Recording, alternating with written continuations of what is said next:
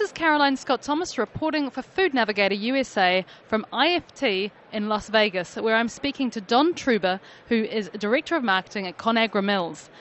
Now, at IFT this year, Conagra has a whole day dedicated to kids' foods. Why are you doing that? We are dedicating one whole day of our presence at IFT to kids' foods because there's a tremendous opportunity for companies that want to innovate and differentiate themselves out in the industry to make better, more nutritious foods. And whole grains are a great way to do that. And our ingredients are perfect for that. We've had a lot of success, and we're showing that no matter what it is that you're making, it's easy to incorporate whole grains. They're going to taste great, and you're going to have a tremendous opportunity down the road.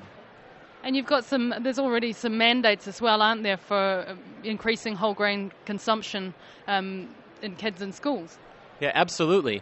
So when you look at the school food service market, recently guidelines have come out that specify that half of all foods consumed at schools in the 2013 school year need to be whole grain rich, and in 2014, all of them need to be whole grain rich. And we spent a lot of time working with school districts and the companies that are making foods for schools to help them do that with our whole grain portfolio, including ultra grain.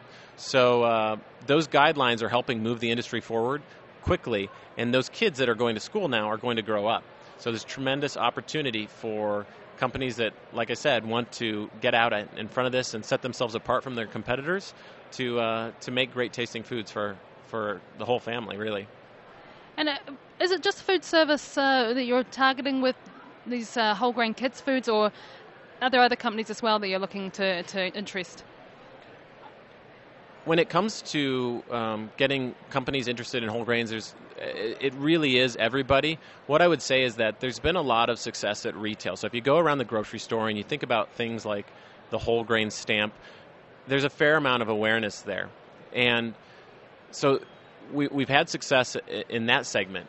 But when you look at food service, there hasn't been as much. You look at restaurant menus, there's not many whole grains. It's growing, but it's still relatively small.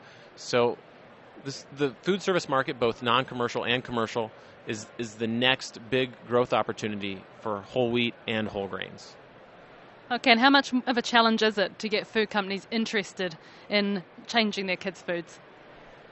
I would say that in the past it has been challenging because companies often don't want to change things.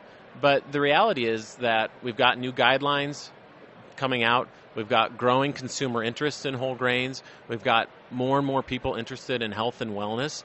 And so whole grains easily fit into that. And when you look at the USDA dietary guidelines for Americans, and when those say that half of the grains that we consume should be whole, we're not even close to that. And so those companies that are looking at those trends, it's not hard to convince them. Those companies that haven't thought about that might take a little convincing. And some are concerned about costs. Some are concerned about, are things going to taste good? But there are answers to all that. And so what about cost then? When it comes to cost, the important thing to think about is the price of that final food or final good. And really the grains are only one small component, and the cost impact is minimal if non-existent at all. And because of that, that's why we ask the question, why not make things with whole grains? When you look at the kids menu that we're going to serve, and you look at the top 10 items that kids eat every day, whether it's mac and cheese or chicken nuggets or spaghetti or a cheeseburger or a corn dog, they might not be the most culinary things, but you can certainly make them with whole grains. You can make them more nutritious and not really affect the cost at all, especially when you look at the entire mix of ingredients that goes into something like that. Okay, well, lots of interesting things to try. Thank you so much for joining me today, Don. This is Caroline Scott Thomas reporting for Food Navigator USA.